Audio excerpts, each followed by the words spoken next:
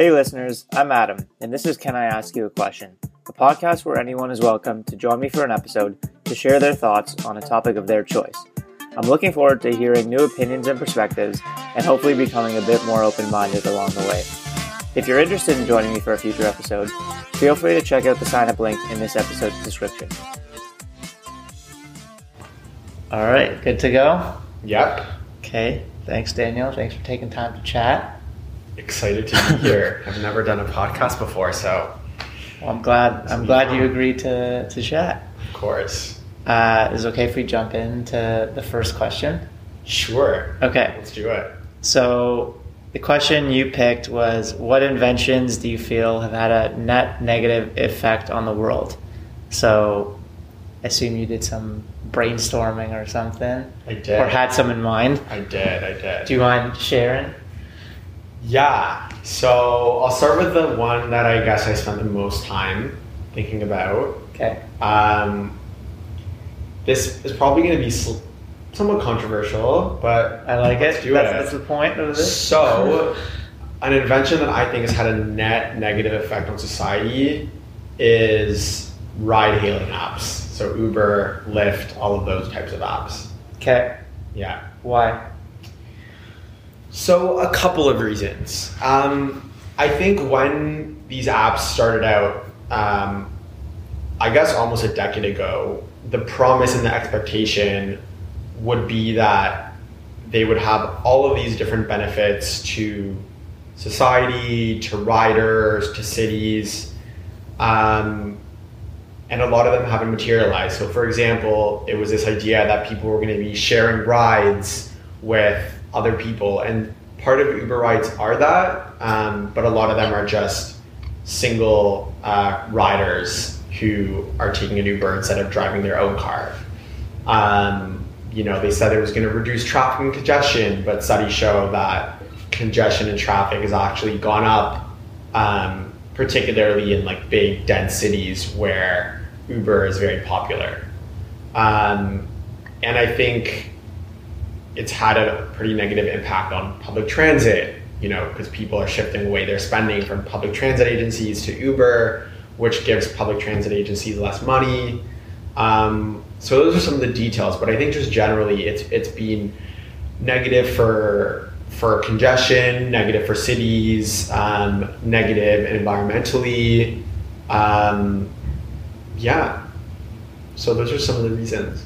Yeah, I would agree with you. I think you're right that even if people are sharing Ubers and doing Uber Pool or Express Pool, it's still better for them to take public transit. Mm-hmm. So, and I would say, and I obviously use Uber myself. I try to avoid it as much as possible, but I completely understand why Uber is an attractive option. I mean, in a lot of times, especially if you actually are sharing, it's cheaper than transit or other options. It's so convenient. And we everything is about convenience these days. Transit in a lot of cities, and particularly ours, I don't need to mention it, our transit is not great. So people see it as a good alternative, but the fact that so much Uber use is in downtown cores where there is better transit rather than, what you would think, you'd think that the highest ridership would be in suburbs or areas that aren't as well served by transit. That kind of just shows that it's not having these amazing benefits that these companies claimed. Yeah. And I guess people just use it because it's more convenient, and we're in this convenience we're moving towards a world that's focused on more convenience. Mm-hmm. Sort of related, what are your thoughts on Uber Eats, so food delivery, mm-hmm. and maybe grocery delivery?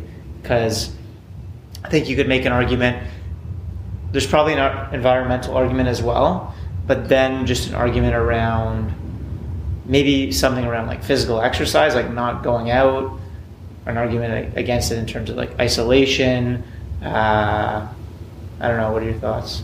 No, for sure. Like, definitely agree. And I think it's like beyond that. It's Uber Eats, it's grocery delivery, it's Amazon. You order a small item on Amazon and you get a massive box with all of these plastic, what's it called? The bubble wrap in it, as if you bought some like fragile, jewel or something. But yeah, no, I think all of these things, what they're doing is obviously they're harmful to the environment. Obviously they increase congestion and make streets more crowded. They increase pedestrian fatalities when you have all these big delivery trucks, romping around neighborhoods. Parking sometimes up on sidewalks. I'm sure you've seen where there's no space, they'll just kind of put two of the wheels on the sidewalk. Parking in bike lanes, being very disruptive. And yeah, I think a lot of these, things are, it's just as easy to order on Ritual and go pick up food at a place on your way home as it is to order Uber Eats. Like, it's not like it saves you that much time. Yeah. So I don't know. So I agree the environmental problem is real. I'm optimistic that Amazon and others will solve that, and they'll find a way to make their packaging entirely recyclable or significantly reduce their packaging. I'm more concerned about how a lot of the technology today is about like minimizing human interaction and what the implications of that are. So like starting with like ATMs are like they're super convenient, but reducing just some human interaction. Grocery stores are more they have like self-checkouts. Right, yeah. So yeah, I don't know how I feel about it. Like I'm drawn to it. I use these things. Yeah. Like I go to a grocery store, I use self-checkout, but I don't know, something doesn't feel right about it. Yeah, for sure. And again, all these things are convenient. People are busy, like busier than ever nowadays. It's easy, it can make things quicker. But yeah, I don't know what is it going to be like when your day doesn't involve interacting with anyone outside of work or your friends or your family. And I think on like the whole, Uber Eats and taking Uber rides is part of that as well. Like if you're always, in your own car rather than on transport where you're exposed to people that are different than you, it kind of further puts people into the bubbles that we are all already in, right? Yeah. Maybe a little off topic, but like on this note of like isolation in big cities and what's causing it, it came up in this book club that I actually went to. We were just talking about book clubs, but I found one on, the website Meetup. Have you heard of Meetup? Yeah, I have. So I found one that happens at like Toronto Reference Library at Yonge and Bloor once a month. So anyways, there was a conversation last week at that one about the trend, like urbanization, and like what are the pros and cons of urbanization. And like one of the cons that came up was the feelings of isolation. And they were saying it seems to be rooted in like, if you're in a small town of like 200 people and there's like someone in need, you can like help them because it's just one or two people, versus in a big city, like if you stopped to help every person in need, like homeless on the street, like you'd just become overwhelmed and you just couldn't do it. So as a result, we don't help any of them. And like same thing with just like it involves like mental energy to like give everyone attention. Mm-hmm. So as a result, we just don't give anyone attention. That's why like elevators are just no one talks. Right, and it's always awkward when you're in your condo elevator with someone else. And yeah, so I guess maybe this is like the invention of big cities. And like, do you think big cities, if you consider that an invention, do you think they've had a net positive or net negative impact? So I think they've had. I definitely will say that they've had a net positive impact. Yeah, I would side there. I'm obviously sure. biased myself as someone who lives downtown. Who, I have a 10-minute walk to get to work. I, enjoy living in a big city and everything that comes with it. But yeah, the isolation part is a tough one. I think part of it is people move to big cities partially because you have that like anonymity of, just being another person and being able to do whatever you want and not living in a small town where maybe everyone knows, everything that's up in everyone's life. Maybe there's more pressure, or it's difficult to get out of a bubble, or you have to conform. So I think that's one of the kind of like attractions of big cities for some people, and that there's literally something for everyone.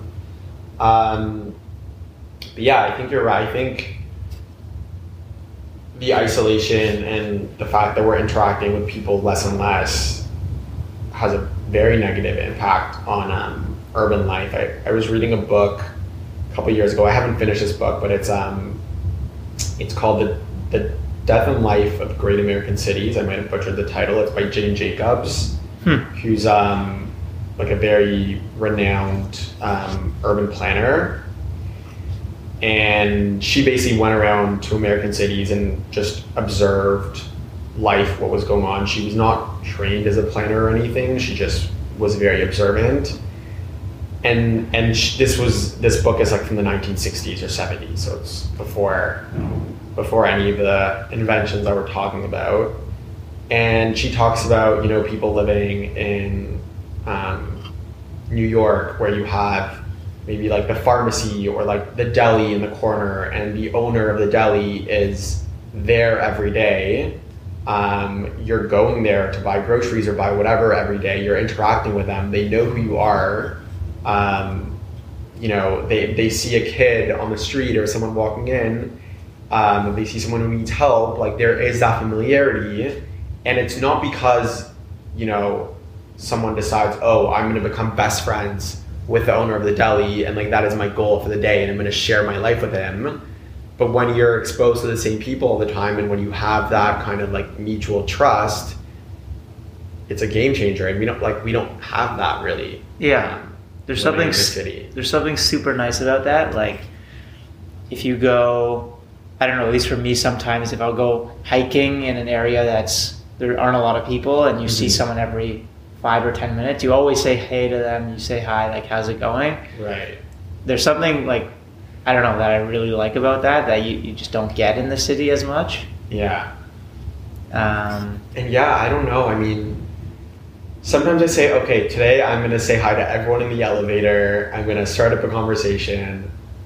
But yeah, it never happens. And I don't know if it's a psychological thing of being in a city, or the fact that, I guess you're right, you're walking by dozens of people and you're not going to stop and smile and chat with everyone. But yeah. It's funny, like sometimes I'll have the same mindset as you, and I'll be like, okay, today, Adam, you're not going to look at your phone in the elevator at all. And then most of the time, if I do that, like the other person in the elevator is on their phone. But like sometimes maybe they also had the same mindset and they're not on their phone, and you kind of just like make eye contact and like smile for a second. Right. And it sounds weird, but like, I don't know, there's something very nice about that. Yeah, for sure. And yeah, you wonder how many people are thinking the same thing, being like, oh, this is so awkward. Like, should I just say hi, or should I just like make eye contact? So.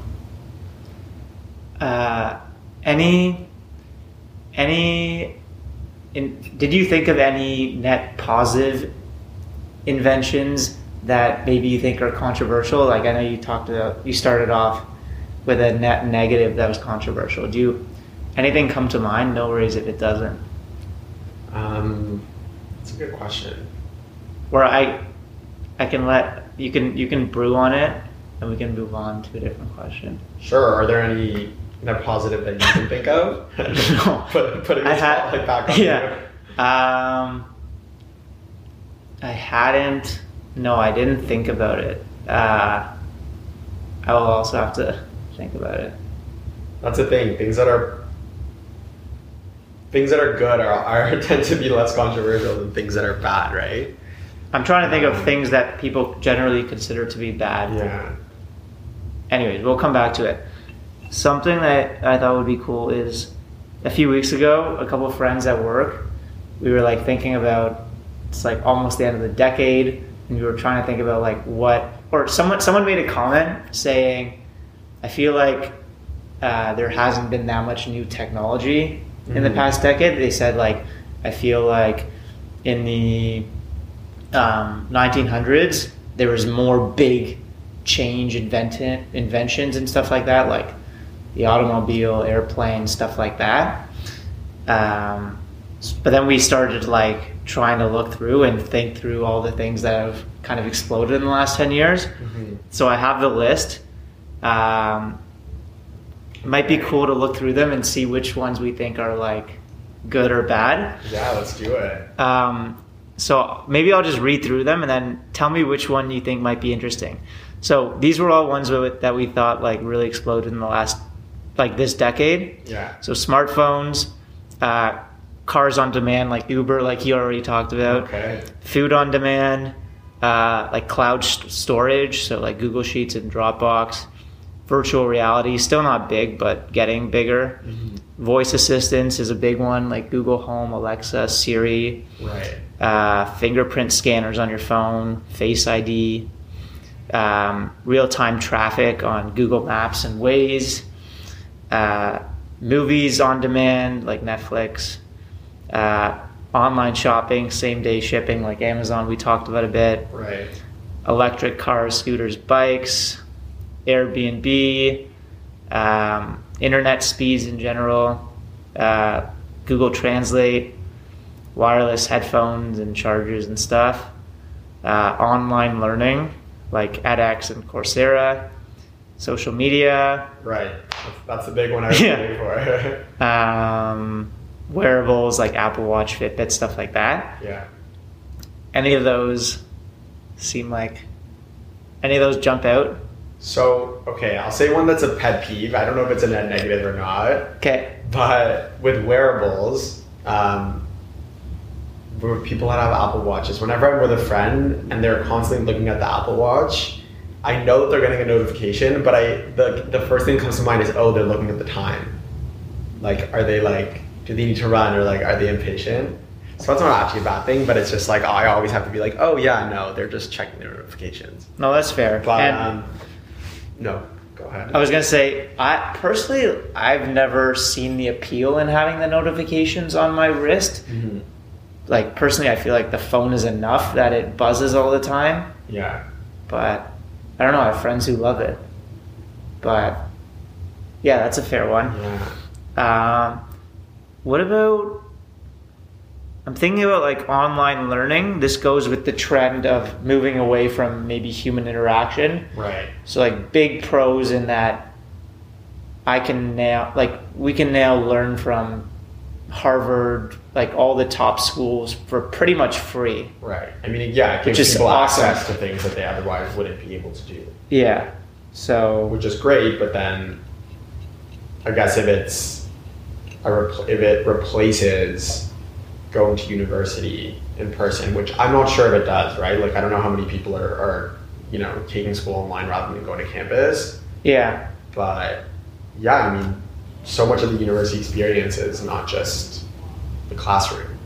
Totally. And I would say like the main learning that you get in university is not just sitting in class. So yeah, it's an interesting one. Yeah, I feel like I keep gravitating towards technology that takes us away from in person with people. And yeah, I don't know how I feel about it, because even at work, there's more and more talk about remote work. Right. I know a lot of startups that are fully remote, like people in every single continent are working together. And yes, like you said, it's access to talent and stuff like that. But it feels very eerie to me that you could live in a world where you're just spending more and more time alone. Like, another thing is you have these micro condos now, right? Like, condos are getting smaller and smaller. Yeah. They're being designed so that you can't really live with other people. Like, Interesting. In the past, they were bigger. It was kind of like you were forced to live with others. So, although, yeah, with micro condos, the counter to that would be that if you're living in a small condo, it forces you to spend time outside the condo, right? So maybe instead of just sitting on your couch and watching TV, you're out at a cafe, or I was going to say WeWork, but who knows how long that'll be around, or you're in the park. So then maybe on the positive, it'll shift people away from being solitary at home and have people more out in the world. Yeah, that's fair. I think WeWork had like a WeHome thing as well that they were piloting, which was like super high-end dorms. Right. Yeah. Which I like the idea because I liked first year res because you have your own room, but there's you have to share the washrooms and the kitchen and the common area. So I think that's what they were going for, try to get people out of their rooms. So I feel like that'd be cool. I don't think there's any in Toronto, but I feel like that'd be a really interesting way of living. Yeah. I know you're into urban planning, but like... No, for sure. I mean, yeah. I was going to say, because the kind of like the dream for at least like the end of the 20th century, I guess, and probably even now, like the dream living situation for most people is like, let's go buy, like when we can afford it, we'll buy a house in the suburbs and have a backyard and, you know, drive everywhere and all of that. And then on the other extreme is dorms or I don't know, sharing rooms or things like that. And it's interesting how there's like that tension and there's much more in the middle and more push towards the side of living closer together and young people wanting to live in condos as opposed to in the suburbs. Yeah. I'm wondering between condos and suburbs, like how much of a difference is it on how much you interact with your neighbors? Because like in the downtown core you have these condos, but like no one, I haven't talked to my neighbors at all. Yeah. Which is sad. Mm-hmm. My parents in the suburbs, like they know, like we know our neighbors, but we're not talking that frequently. But you know them and you'll say hi to them and yeah. You're walking the dog and they have the dog, you'll stop and chat. Yeah. That's true, yeah. But you're right. Like we still aspire to like living in the suburbs. Yeah. And I don't know if maybe part of that is like a sense of permanence that for a lot of us, the apartment, you know, we're either renting apartments or like recently moved to a city. You're not going to stay in the same apartment for more than a handful of years. So I don't know if that's part of it. If it's like, why am I going to make an effort to become friends with my neighbor if I'm not going to be here for very long? I don't know. True. Yeah, that could be part of it. Yeah, but yeah, it's interesting because like just thinking about all the inventions that you read, like social media. I mean, obviously, you can make 47 podcasts in a row about the effect of social media, and that wouldn't be enough time to talk about it. But like, obviously, that one's had a massive impact. But a lot of the other ones that you read are pretty just incremental, right? Like Face ID as opposed to putting in a password or voice assist. It's like, yeah, like what are the big inventions of the past few years, would you say? The big inventions of the past few years? Yeah, or well, like tech innovations. So Face ID, for instance, like the facial recognition technology could be used for like bad. Right, of course. But I guess that's a lot of technologies. Like it depends how it's used. Yeah. Like the technology in itself isn't necessarily good or bad. It's like, yeah, how it's used. Mm-hmm. But the biggest changes, I feel like just the concept of smartphones and the amount of time we spend on our phones seems like the biggest one to me. Like the amount of time we spend with technology. Yeah. The technology and the social media. Most of these things are buckets within that. Yeah. And I think this is like related, but a different point. I think there's kind of this idea that all of our problems have a technological solution to them, right? Like any issue in society, any problems that we have can be solved by some new invention or some new technology or some new product. And I don't think that's always the case. Like, I think there's times where you look for a technological solution where the right solution doesn't require anything new and we actually have everything we need to solve the problem. It's just about, I don't know, people or how you do things or things like that. Yeah. One invention that it was on the second page, like the last one, so I didn't see, was dating apps, Right. which I think are an interesting one. Oh, yeah. So like, I met Gab on a dating app. We had like a really good mutual friend, Aiden. Yeah. So like that helped. But yeah, dating apps are interesting to me because they've like exploded, and I feel like a lot of couples these days have met on apps. Yeah. So the biggest con I see, I don't know what you think, but the biggest con I see to it is it's like the paradox of choice, which is like sometimes we can actually be like less happy when there's just like so many like endless choices. Right. Yeah. Versus You're overwhelmed by choice. yeah, versus like, I don't know, a couple hundred years ago you're in like a small village and there's like a handful of people and like that's it. So like it's kind of just like easier and like determined. There's a lot of issues with that. Yeah. Like, yeah, I'm not advocating for that, but I don't know. You got an arranged marriage when you're 6 years old, and Yeah, that's not good. Sad. No, that's not good. But what do you think? I don't know. I think it's a net positive. I mean, I think compared to a lot of social media, it's like relatively benign. Yeah. Yeah. In terms of its effects.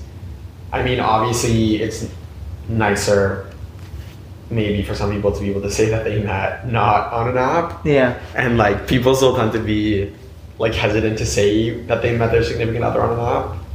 But yeah, I don't know. I don't see too much downside of it.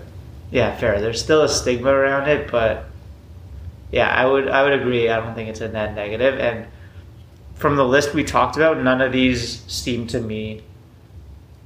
Well, we talked about. I would agree with you on Uber. I would agree with you on Uber that you could make a case that it's a net negative. Oh, I would say a lot. Like I would A say not, but let's see. I would say screen time. Obviously, I think it would be a net negative. Yeah. Same day shipping again. I would argue it's a net negative. Why? Like similar to what we were saying before, just like the environmental impact of a truck delivering a single item to someone's house or apartment. And I also think it kind of just goes to this culture that we were talking about before of like convenience and of like not being able to wait for things. The other day, I don't know why, I think I was at the airport and there was like a relatively long lineup. And even with the Nexus card, the Nexus line was long. And I just realized I was getting so just like frustrated. And yes, obviously people have always been frustrated to wait in lines, but it's like we're so used to everything happening so quickly and like not having to wait on things and everything being on demand. And I don't know, like how I feel like it kind of messes with your expectations. Do you meditate at all, or have you tried ever? I've tried. I do it on and off. I don't know how good I am at it, but yeah. Why? Well, the reason I think of it is like, so I've also tried like on and off, but like generally have never made it a habit. Right. But I found that like, I'm trying to think, I probably first started trying it like 2 to 3 years ago. And I feel like now when I try, it's harder and I'm more antsy just sitting there for 5 minutes. Right. Like my mind is just like, why am I sitting here doing nothing? I feel the need to be occupied with anything. Yeah. Whether it's checking something on my phone or cleaning or doing anything else. And I feel like that, I thought of it because you mentioned like Nexus waiting in line, and just like our patience feels like it's getting shorter. Yeah, and it's like, it's our patience and our just need to always be like interacting with something. Of like not like even downtime is like, what's downtime? It's watching Netflix, right? Like I don't know about you, but I rarely just sit and do nothing and not be on your phone. Yeah. A couple of days I was talking about, I think it was with my roommate, that like I think once in the past 5 years I've left the house without my phone. Right. Like it's kind of crazy. Yeah. No, that is wild. And Aiden works in a mine like in northern BC. Wow. And he said they lost like internet and cell service for a week. He wasn't there, but like I couldn't imagine like what it'd be like to just have no internet access for a week. Right. Yeah, no, like I think like it would be crazy for the first day, and I'd probably be stressing so much and like keeping to reach for my phone, but it wasn't there. But I think like you would enjoy it after a few days if you were forced to not use your phone, or if like it somehow got taken away, or you were given like a flip phone from 2000 that didn't have any functionality. I don't know. I feel like eventually you'd like it. Yeah, I'd like to hope so. Yeah, but I also get service back, and I'd be right back on my phone. Yeah, but maybe use it a bit less to start, like Right. or something. I'm trying to think what else I had here. Airbnb is another one that I would argue is in many cases a net negative. Really, for me, that one seemed like a clearly net positive. So I'm curious why you think. Yeah, so again, has to do with kind of cities and planning and all of that. So Airbnbs are a big issue in particularly heavily like cities that get a lot of tourism and cities that are expensive for real estate in general. A lot of Airbnbs are apartments that either someone who owns the apartment and lives there and is renting it out part-time, but a lot of the times it's just owners of condo apartments who rent them out full-time as Airbnbs. So what you're doing is you're taking housing that could be available for local people to rent and to live in, and you're reducing the local stock of housing and turning it into hotels basically. So that just ends up pushing up rent, making cities more unaffordable. And then in extreme cases, like if you have cities like Barcelona where there's like full like neighborhoods, or maybe not neighborhoods, but like, you know, dozens of apartments in the central parts of these cities that have been turned into Airbnbs and are basically just a giant tourist zone, and locals can't afford to live in these places anymore. Okay, so yeah, I was thinking of it from the perspective of the Airbnb hosts who actually are either in the home as well, and you're getting to like share the home with them, right, and get to know them and their local culture or whatever. Oh yeah, that's great. So, but even so, I get the issue with the part you're saying where they're just using it as a investment property. Yeah. But is it any worse than hotels? Yeah, I mean, hotels are built to be where tourists stay. But they're usually like they're taxed. There's specific regulations about them. Hotels aren't taking. Yeah, I mean, it's like it's a good point, but I think like hotels are self-contained things. They have all of the amenities for guests, and I think there's probably some regulation around like hotel construction and how many can get built. But here you're taking units that were specifically built Fair. for an end user to live in, and giving them over to tourists and Fair. reducing the stock of housing that's available to people to actually live in. Okay, so you're saying maybe cities have rules on how many hotels can be like built, for instance, in the core. I mean, maybe, or at least like there's definitely taxes, right? Like hotels are specifically taxed, whereas Airbnbs a lot of times don't face those same taxes. It goes back just more widely to housing and real estate just being an investment, like a financial investment for people, rather than being built like with the primary focus of having a place to live. It's being built for the purpose of investors, dumping their money in an apartment, which is fully fine. I mean, everyone has the right to do that. But yeah, I mean, it's very negative towards everyone else who can't afford to pay these increased rents and cost of living. You've convinced me. Okay. I'm not checking the time. I'm just checking my battery because I was not thinking last night and didn't charge it, but we're good. Okay, another one that I had never thought of, but I was just searching up the topic before our chat, and it was like a Quora question saying, what's the worst invention of all time? And someone said money, and I had never even thought of it. And they were making an argument against money, saying, well, first of all, it's become like an end goal for most people, and we're so consumed with money, which is really just a means to an end. Mm-hmm. And what else were they saying? They were saying, well, first of all, like we measure other people by how much money they have. We might make decisions like, I don't know, to go after a job that's going to have to require us to work really long hours, maybe take time away from, I don't know, think like an example. Yeah, an example would be like a job that makes you work really long hours. That's fairly obviously reducing your quality of life, but we still do it.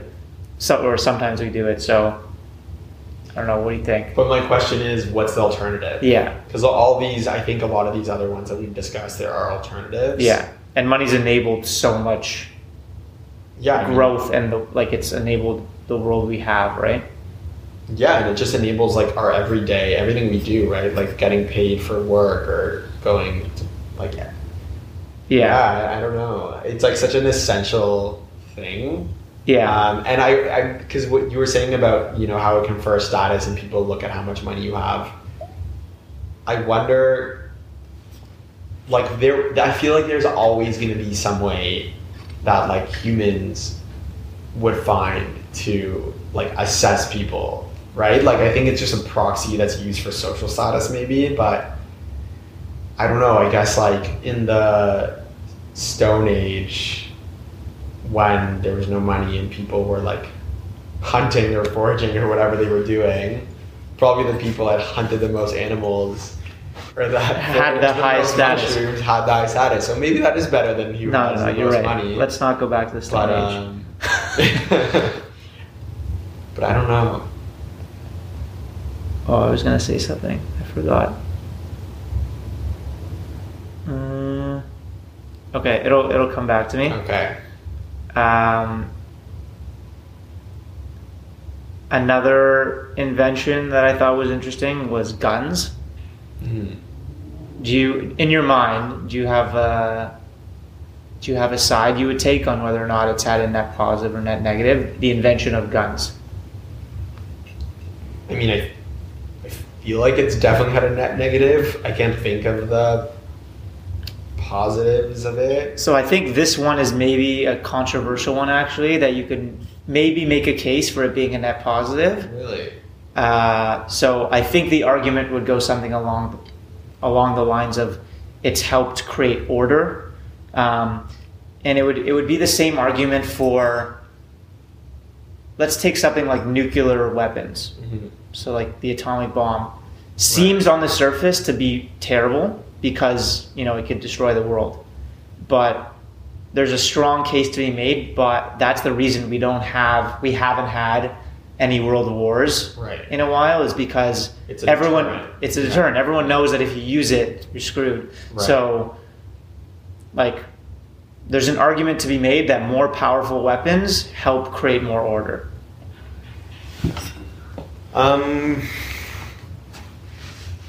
Yeah, I don't know. I mean, all you have to do is look at the U.S. and look at, school shootings and shootings in general and gun culture. So I agree, and we can get into gun policy and everything, but right. I think knowing, based on like probably past conversations we had, we're on the same page in that for sure. That guns should be more restrictive. Yeah. There should be more background checks, etc. in the U.S. But I guess like how do you because you mentioned about order, like how do you maintain order without weapons? Yeah, it's a tough one. Like there's no doubt that 1,000 years ago the world was way more barbaric. Yeah. And you were way more likely to be murdered or like. Right? Yeah, for sure. So there's way more order in the world. Yeah. The question is like whether or not you can contribute that to us having more powerful weapons like guns and etc. I don't know. I'm gonna read more into it because that was another one that I read about and I thought it was interesting. For sure, yeah. Because when you first said it, I kind of thought it was a trick question. I was like, oh, this is obviously a net negative, but yeah. It's a good one. I still can't remember what I was going to ask you related to the money one. Oh. The suspense. Trying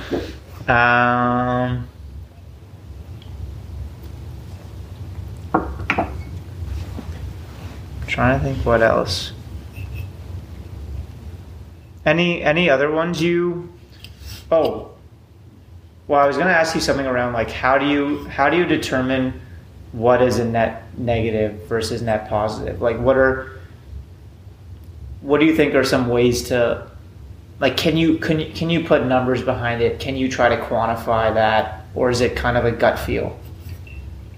Like in general, or you mean when you're looking at like specific inventions and whether for instance, we started off with you saying Uber is a net negative. Yeah.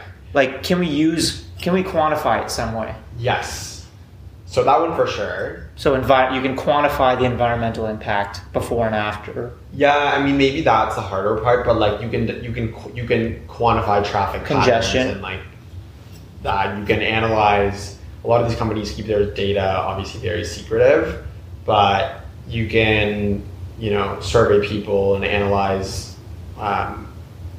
the percentage mode share in a certain street of bikes versus pedestrians versus cars. There's now a lot of Uber cars have stickers, so you can see what cars are Ubers and what aren't. But I think in terms of quantifying it, part of it is just looking at things from an equity lens and looking at how it affects everyone and how it affects like lower income people and people who don't even have access to the technology. And I think that's probably the case with a lot of these inventions that they primarily benefit people who can afford to have them. But then you don't think of people that obviously can't afford to and like what negative impacts it has on them. But I don't know. Yeah, no. Are there any that you can think of that are very difficult to quantify? Well, I'm just trying to close off on because I think like you bring up good points on how you can quantify the downsides in terms of congestion, etc., and environmental impact of Uber. Mm-hmm. I'm trying to think what would Uber say are the net. What are the positive aspects that you could quantify that Uber would say? I'd imagine maybe there's one around like getting places faster. Yeah. And like how do you quantify the convenience of the average person can now get places 20% faster? I don't know. Right, for sure. Or like, that instead of finding the phone number of a taxi company and maybe waiting for it to show up, like the amount of time saved in that. And maybe there's an argument it's safer as well because they can track like I know bad things have happened Right. with Uber drivers, but like I'd have to think it's safer because you have so much information on them where they've gone. Safer in the sense. Okay, I thought you meant like safer, like in terms of like how well the person can drive. But It could be that too. Okay. It could be in terms of drive, because like the fact that there's a rating system means, I assume Uber doesn't allow drivers who get ratings under a certain I level. think so. Yeah. So, like- across the threshold. Maybe there's an argument that mechanism has helped. I don't Right. know. But it's also compared to what? Like, what's it say? It's Well, compared to a safer regular compared taxi to a driver. taxi. Right. But I guess the message here is just take public transit. And it's not, and part of it I think is like, yes, take public transit, but it's also like have the focus be on how do you improve, how do you make it easier and better for people to take transit? Like, how do you make it easier for people to take bikes? How do you have sidewalks that are wide enough? Like, you walk down Yonge Street or King Street during rush hour and you can barely walk at a good speed because it's so congested. So like, how do you focus on improving? I think this applies to a lot of things. Like, how do you focus on making improvements that make these things less necessary? Yeah. Right? It's like putting a Band-Aid on the problem rather than focusing on the core issue, which is like the fact that our cities now are built for cars and not built for other uses.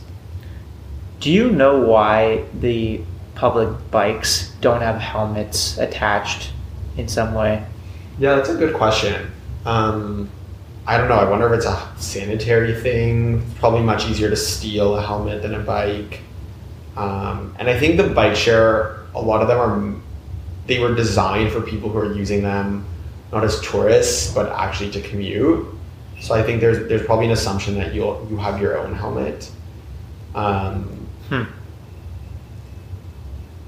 But yeah, That's fair. That's fair. Yeah, and you didn't bring this up, but like just when you say about helmet, I find it interesting because there's a movement of people saying, we need a mandate that everyone on a bike wears a helmet, or with e-scooters, there's some people that say there should be a limit on like a speed limit on scooters, and it's like, are we mandating speed limits on cars?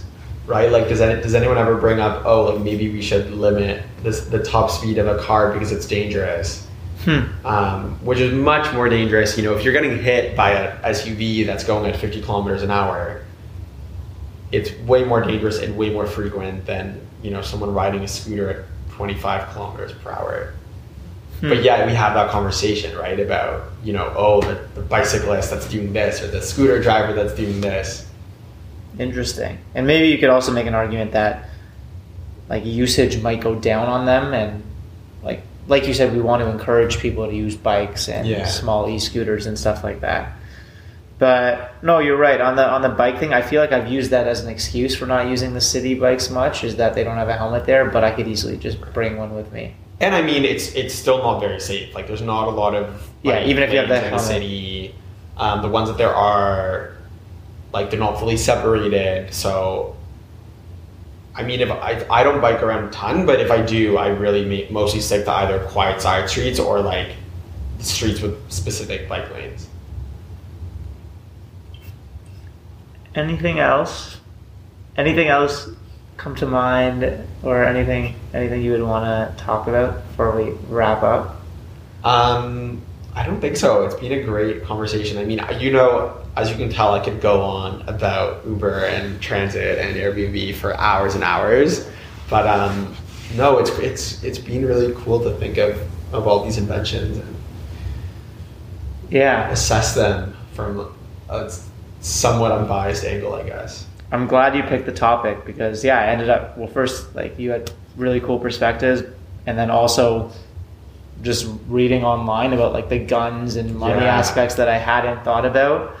Another one was I looked into plastic because I thought maybe plastic's a clear one that we'd be better off without, but I guess I didn't realize that, at least from what I read, they were saying pretty much like phones, computers, all these technology wouldn't be possible Right. without plastic. So I guess you could make an argument against single-use plastics, like plastic bags, but But even plastics there- in general you need. What are you Yeah. going to say on single-use plastics? I was gonna say because I was looking. They have now like I think they're silicone Ziploc bags that you can wash and reuse, so that you're not using single-use Ziplocs. But even that, reading online, some people say, oh, like the mining of the silicone is harmful to the environment, or like paper bags, some people say are worse for the environment. So yeah, I think with a lot of these things, it's like. It's not as clear-cut as you think. Because there's negatives to the alternative, right? Yeah. It's not like there's like great alternatives for a lot of these things. Yeah. But I guess just like thinking about it is like a good start. Yeah, for sure. Cool. Thanks again, Daniel. Thanks for having me. No problem. Anytime you want to come back for another episode, please. Perfect. Yeah, no, this was a lot of fun. Cool. Thanks. Thanks again for tuning in to Can I Ask You a Question? If you liked this episode, I'd really appreciate it if you left a rating on iTunes or Google Podcasts or wherever you're listening from so that more people like you can discover it. Also, it'd be super helpful if you'd be willing to leave some feedback on any ideas you have for improving future conversations using the link in this episode's description. Thanks again and see you next time.